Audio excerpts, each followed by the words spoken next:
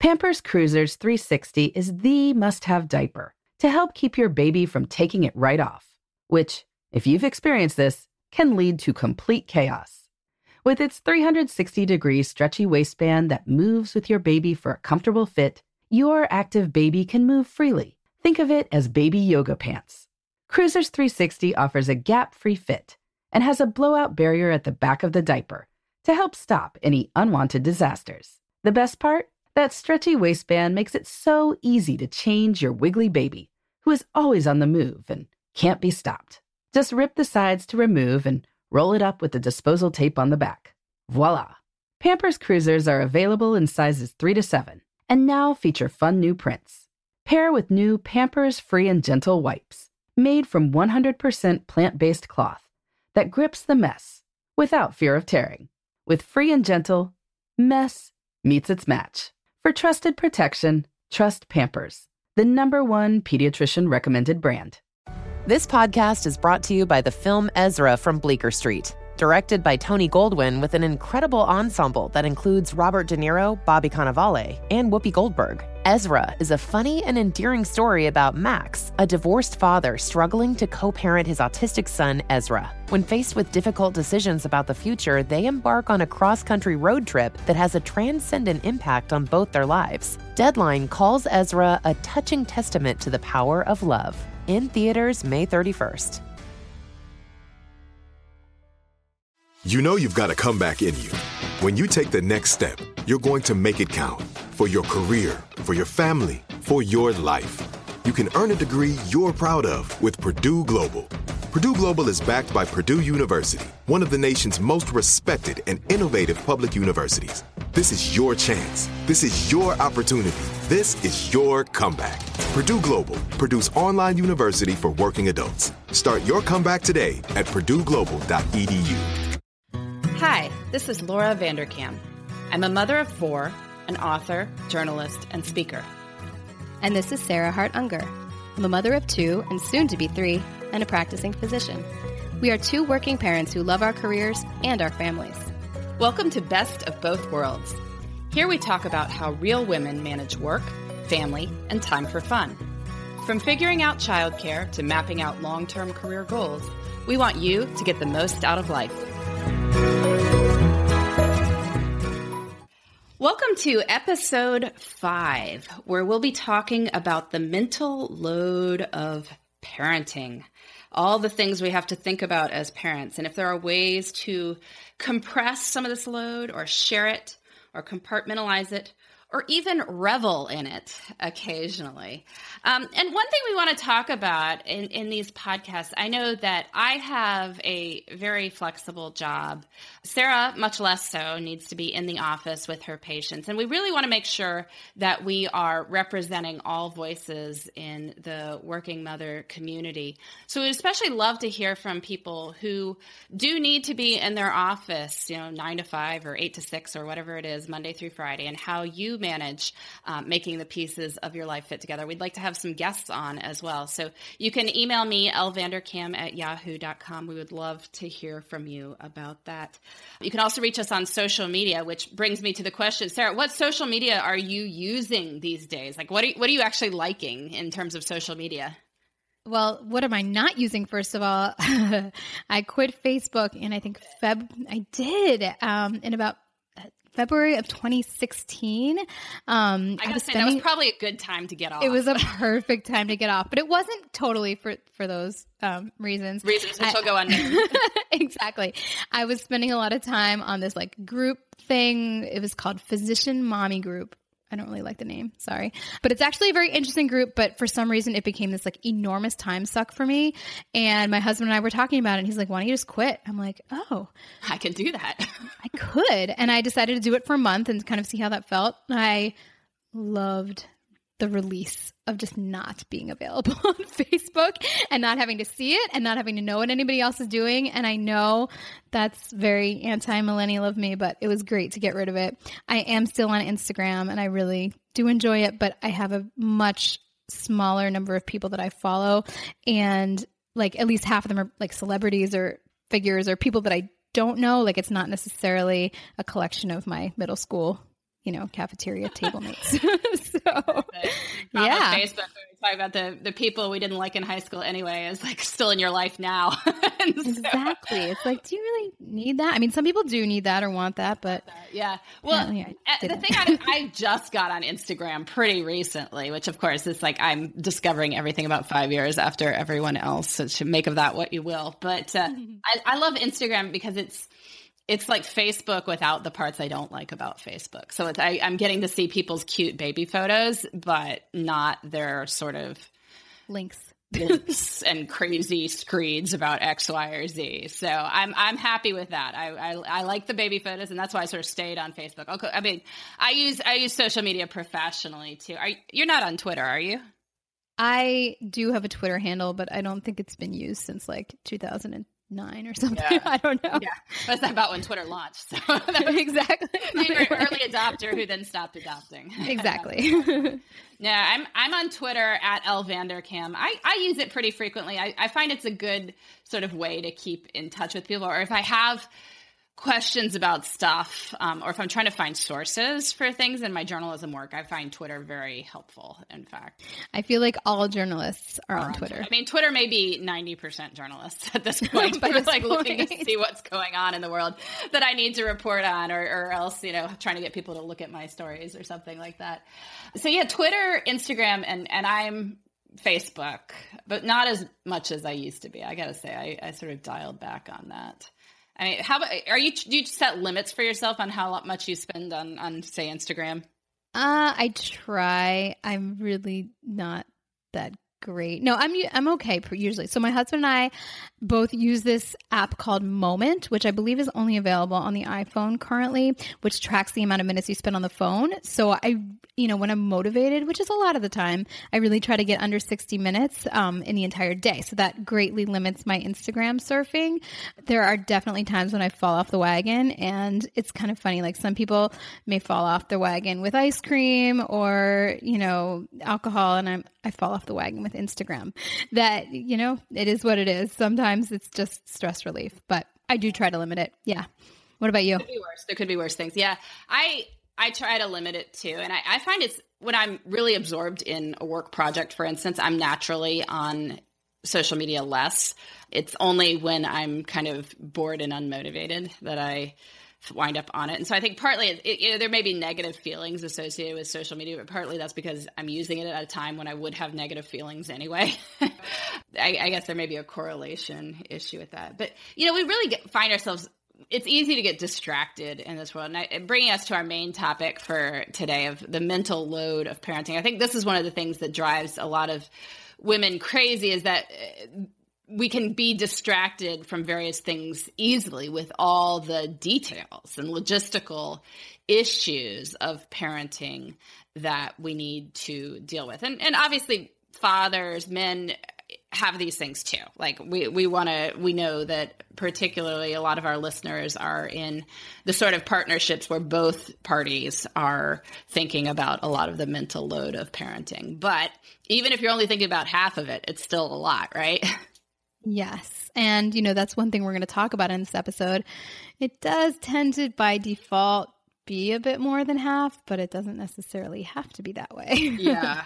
Yeah. So when I say mental load of parenting, like what examples are you thinking? I was thinking about things like dentist visits or, forms for school. And this is so timely because, this is going to air in September, but as we're recording it, it's the end of August, and my 5-year-old just started kindergarten, and the number of forms, the number of things and now that things are sort of half on paper and half online, I feel like it's actually even worse because it's like neither here nor there. It's almost like fill out this paper and sign up for our online account. It's like, wait, shouldn't one be exclusive of the other? Just so many loose ends, and the scheduling activities and the scheduling of the babysitting and the scheduling of the doctor's appointments and now my OB appointments too. So that's, childcare for the unborn baby.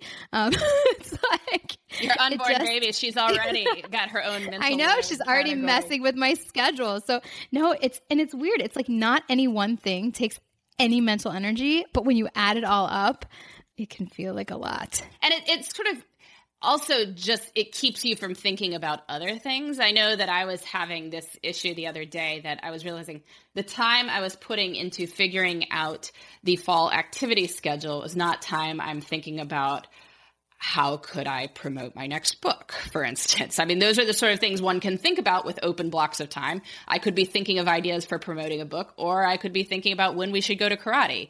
And if I'm thinking about when we should go to karate more often than not, well, that's less time I'm thinking about book promotion. Over the long run, that has an effect. And I think that's what a lot of women worry about with it too, that it's mental I think it's space. A big like urgent versus important dichotomy. And like in my field, it's the same thing. I mean, if I have something that's sort of nebulous, but still very important, like I have this potential collaborator for research that I met with once, and I have on my list, like I want to come up with a list of potential things that we could basically do together with a certain population of patients. And because of the school, like that just sort of got crowded out by all these like must do checklist type of things. You know, that happens to be this time of year, but if I sort of let that continue to happen, it could kind of happen ad infinitum, right? So that I never get to these important things that will further my career, and then might do important things for patients or maybe even for the world because I'm stuck on the minutia. So I think that's a really important thing to think about and be purposeful about. Which, I mean, one thing which we've both tried to do, I think, is to be proactive about scheduling in those important but not urgent things, right? So you can think about the school permission forms kind of at any point, but maybe there's certain times where you are going to carve out for being really focused on your research question or launching your residency program or things like that, and making sure that those are on the schedule. And then, you know, the mental load can happen as it will. But if you sort of wait until the time is left over for the important stuff, well, it's hard to know when it's going to happen. One thing that I think is really helpful is to control your input. I learned, man, my husband's getting a lot of shout outs on this one, but actually he does a lot of thinking about these sort of like streamlining and time management and, you know, purposeful choosing of how to exert yourself or extend yourself. But he recently got rid of the text message notifications on his phone, which was awesome.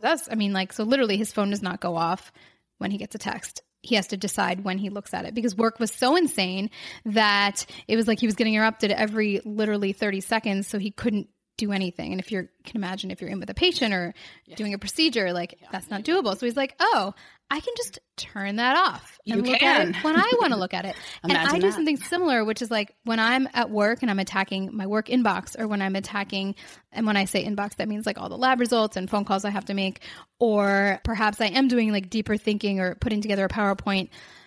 And it sounds simple, but like turn off your Gmail, turn off your phone, or have your phone on like do not disturb so that only like a phone call from specific people can actually get to you. Because if you do set aside that time, but then end up allowing it to get polluted, which it absolutely will if you're not very careful about that, then you've kind of defeated the purpose. Definitely. I think you got to do that. But then there's also ways you can tackle the mental load to make it more doable or enjoyable. And one thing you have definitely talked about is figuring out which aspects of the mental load of parenting you like doing, and figuring out how you can take on those and maybe share the others with other people in your life. What are the mental load things that you like to do? I like to do a lot of the planning ahead kind of stuff, the big picture things, the planning of vacations, the looking at what activities. I don't necessarily like to kind of figure out the intricacies of how to drive each kid and, you know, how to get the kids from place to place or how to shop for various things. So I tend to outsource a lot more of that as long as I have communicated the big picture plan to other caregivers or to my husband.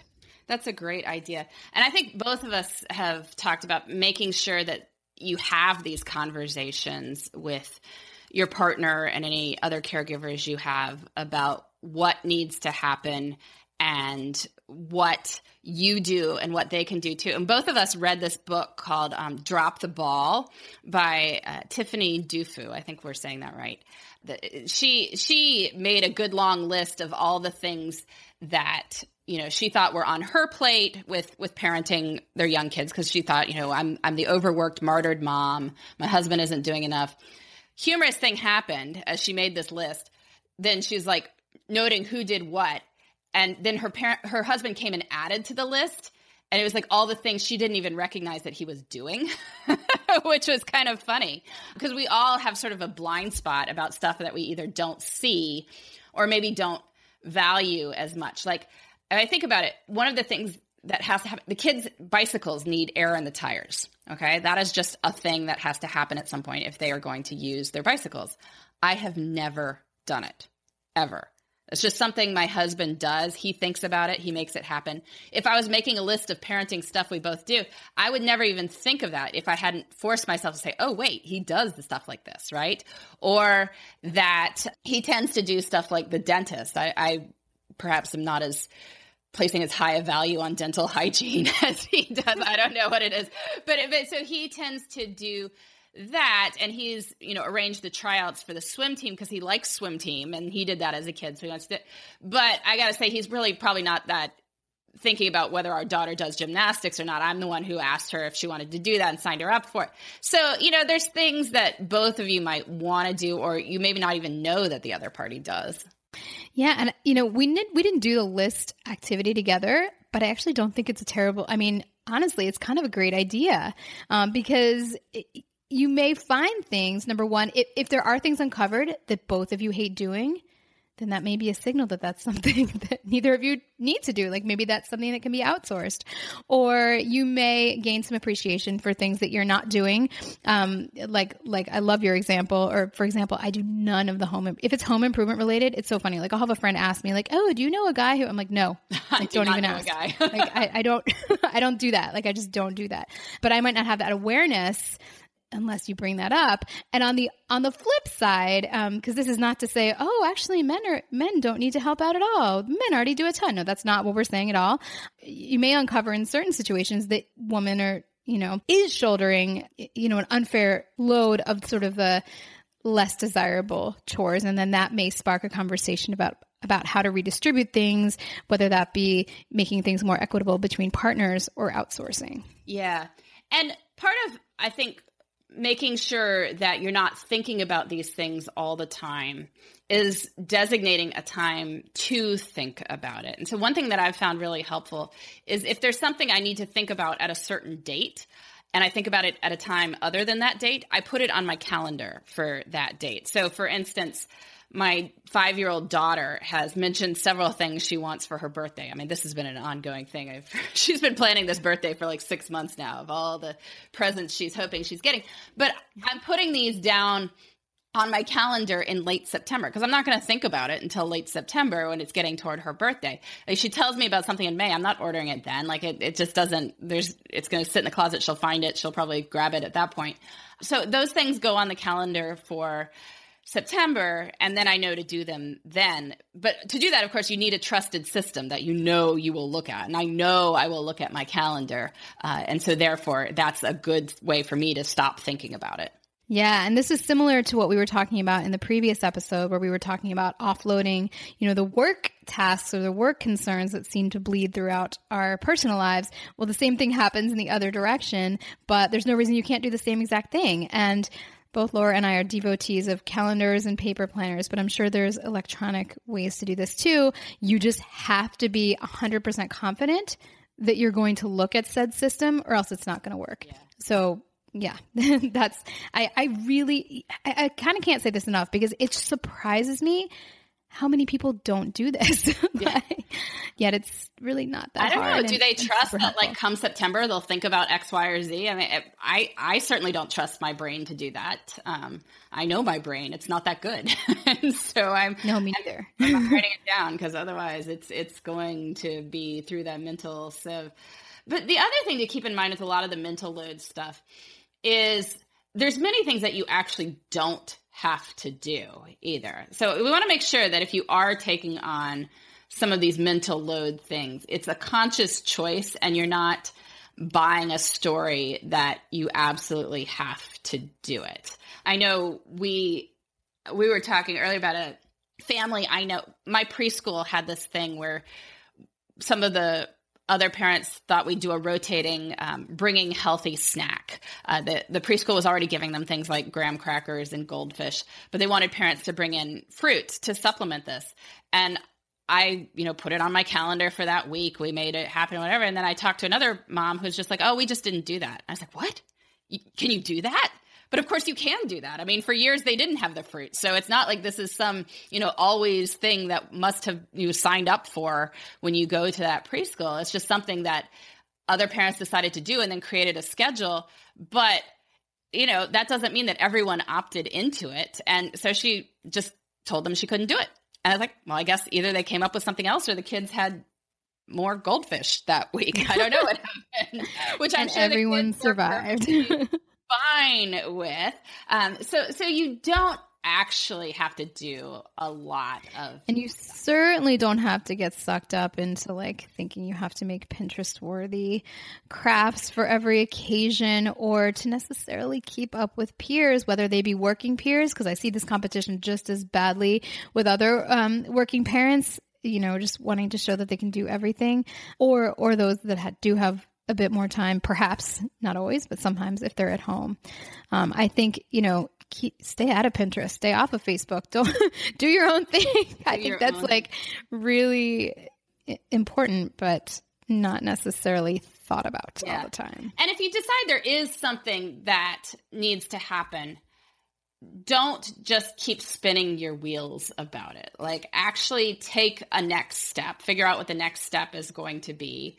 And then you can decide if that next step was helpful or not. But I think you often want to be working from real world evidence as opposed to, should I do this? Should I do this? And then keep thinking about it over and over. I see this a lot with medical issues and also with things like a big recurrent conversation among the group of parents I'm with is like, oh, my kid's not doing X, Y, or Z yet. Should I have them in X therapy, whether it's speech therapy or occupational or whatever. And it seems like people do a lot of spinning their wheels and thinking about it and like getting a bunch of opinions from friends who really don't necessarily know anything and then Googling they don't it. Have the but medical background to tell you. Yes. Exactly. A lot of times it's like, well, consult someone who knows. In the worst case scenario, they're going to tell you everything's fine, and then you can just completely move on, and you've probably still saved time. Or maybe they find something, proactive that needs to be done. But it just does seem like there's a lot of wasted energy on like rumination that doesn't need to be spent. Yeah. So instead of beating yourself up, like, is my kid having trouble in math? What should I be doing? I'm not doing anything. Maybe call the teacher. Figure out where things stand, ask if he or she has recommendations for what you should do. So consult the professional who knows what they're doing in this case. And then if you're going to hire a tutor, like try one out, go for a test session and see if you think that works. And just make these concrete steps. And I think that sense of progress can also relieve a lot of that mental strain that distracts. Like, it's a lot of the load is centered around should I? Yeah, and not around actual action. Not will I do it or not. So yeah, those are a lot of ways to cut down on that. Of course, other things. Coming to our next segment, our love of the week. We talked about distractions, and many of those distractions are news media related. So Sarah, your love of the week has to do with that, right? My love of the week totally connects to our social media discussion, because since I am not getting my news from Facebook, I had to decide how to get it. Now, we haven't put together show notes, but maybe by this episode we will have. And I'd love to link to this piece by Aziz Ansari, who I love. He's the guy who was in The Office, and now he's done the 2 seasons of the show Master of None. And he actually, he made this sort of declaration that he just doesn't read any news anymore, and that he doesn't read the internet, and he stopped reading email. Now, I certainly have not gone that far, but I do think there's something to be said for that being another form of rumination. Now, this is a bit controversial because some people are going to accuse me of kind of sticking my head in the sand, but just because I'm not reading the latest sort of wrestling match headlines, which I'm not necessarily taking action on anyway, doesn't mean I'm not staying informed. So I have found, and for my love of the week, that I really like just getting my news through paper, and specifically these days magazines. We decided to subscribe to The Atlantic since it's monthly and we can digest that, and we felt like it really has some excellent journalism in it and covers a wide variety of topics. So yeah, that is my love of the week. And I feel less fragmented and panicky when I read that as compared to clicking on CNN. That's a great idea. The Atlantic's great. We subscribed to the New Yorker for a while. Unfortunately, because it's weekly, it was just kind of stacking up, which was discouraging in its own right, that here's yet another thing I haven't gotten through all of it. But certainly a monthly magazine is entirely doable. So my love of the week is not related at all to that. We recently celebrated my parents' 50th wedding anniversary. And as a present to them, I made a photo book of photos from over their 50 years of marriage. It was so fun looking at photos of them as like these 21-year-old newlyweds. They were so cute.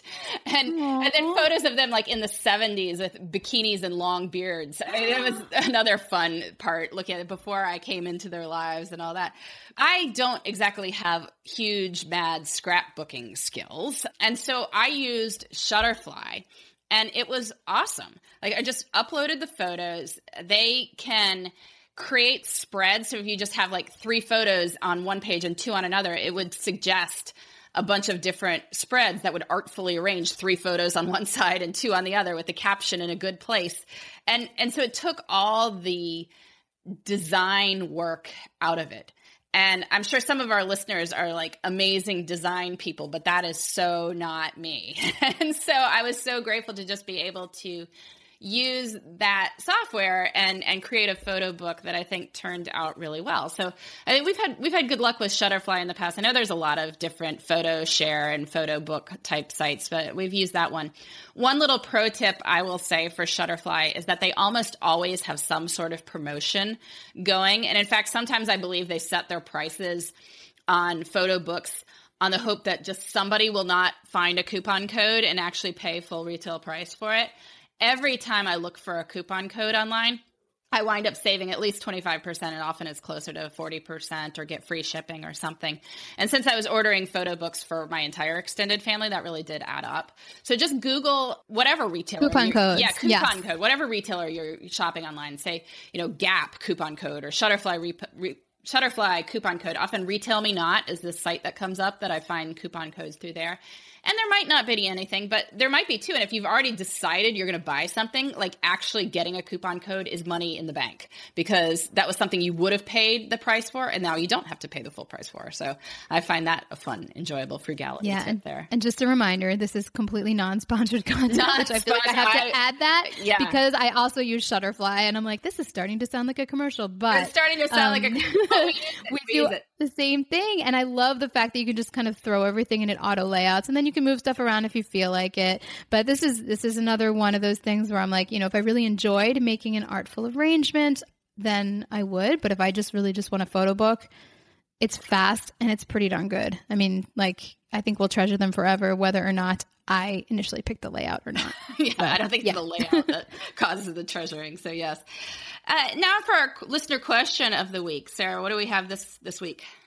Yeah, this came from a medical resident who wrote, how do you manage with stress at work on how do you manage with stress at work? And she wrote, and also work on resilience, which is a big term, by the way, in residency in general. The governing body of residencies is really big on wellness and building resiliency in our trainees. And I am all for that as well. How about just cutting the 80-hour work weeks? Would that be another option? Well, 80 hours was the cut. It was actually used to be more. And then, when I started and it was 80, all the people that were doing more were like, ugh, you lazy people working only 80 hour. It was, anyway, that'll be for another episode. Yeah, exactly. But she wrote, I remember reading in your archives, you found with working in neonates difficult. How did you overcome this? So almost, it was actually the neonates did not bother me. It was the pediatric ICU. That place used to give me hives. Now it doesn't because I'm there in a different function. In those situations where you are working extremely high hours, and by the way, I cannot speak to the experience of having done that with a child because I actually was not able to conceive during that time, so didn't get to experience that combination. But, for those people that are doing that, all I can say is I would, spend out on as much support as you possibly can, because this is temporary. And my heart goes out to you, because that's got to be a brutal combination. But I would say for me, it's about being very permissive about self-care. And I know that's another buzzword these days. It's about, letting myself exercise without feeling guilty about it, because that's just something I need to do to function optimally. Letting myself get sleep when I need to get sleep. Letting myself, take time to read or reflect, and really, having time that is just for me. And that's still something that I do, even if scheduling things in advance, even if they're very infrequent, that are sort of like complete downtime treats. So even if that's like a quarterly massage. So if you're a resident, you do get, 1 day off per week. Sometimes that's on a weekend, but sometimes it's during a random weekday. So that's a perfect time to schedule in one of those kinds of treats, and kind of recognizing that that's, it's going to be necessary to do these things if you're going to make it through such a difficult time. And I'm sure there are other equally trying times in other careers. I'm just speaking to my own experience. No, that's a great I hope that one. helps. And I hope you're not guilty about it. Don't be guilty. Don't feel guilty about taking care of yourself, because if you burn out, you haven't really helped anyone. I mean, you have to add to your energy levels in order to have the energy necessary, either to deal with your patients, as this questioner is asking, or as Sarah has to do, or deal with your customers, deal with, your colleagues, your toddlers, your toddlers from a calm, rational perspective, as opposed to having nothing left to give. So that's a great answer. Well, thank you. This has been episode 5, where we've been talking the mental load of parenting. Please join us next week. Thanks for listening. Thanks for listening. You can find me, Sarah, at theshoebox.com or at @the_shoebox on Instagram. And you can find me, Laura, at lauravanderkam.com. This has been the Best of Both Worlds podcast. Please join us next time for more on making work and life work together.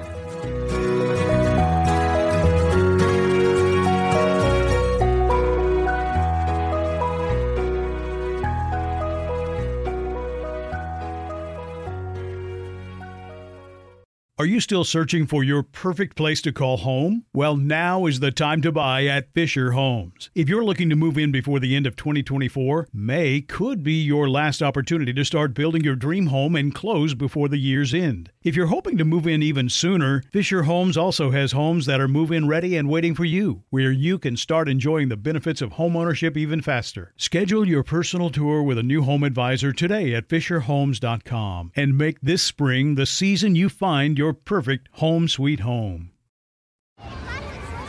Hey guys, back at the playground again, huh? Yep. You know what this playground could use? A wine country. Heck yeah, and some waves so we could go surfing. Oh, yeah. I love that. A redwood forest would be cool. I'm in. Ski slopes. Let's do it. Can a girl go shopping? Yeah, baby. Wait! Did we just invent California? Discover why California is the ultimate playground at visitcalifornia.com. Tired of restless nights? At Leesa, we know good sleep is essential for mental, physical, and emotional health. From memory foam mattresses to hybrids that keep you cool all night long, Leesa's mattresses offer exceptional comfort and support with free delivery and 100 nights to try out your mattress in the comfort of your home. For a limited time, save up to $700 off select mattresses plus 2 free pillows. Go to leesa.com/iHeart for an additional $50 off mattresses and select goods. Exclusions apply. See leesa.com for more details.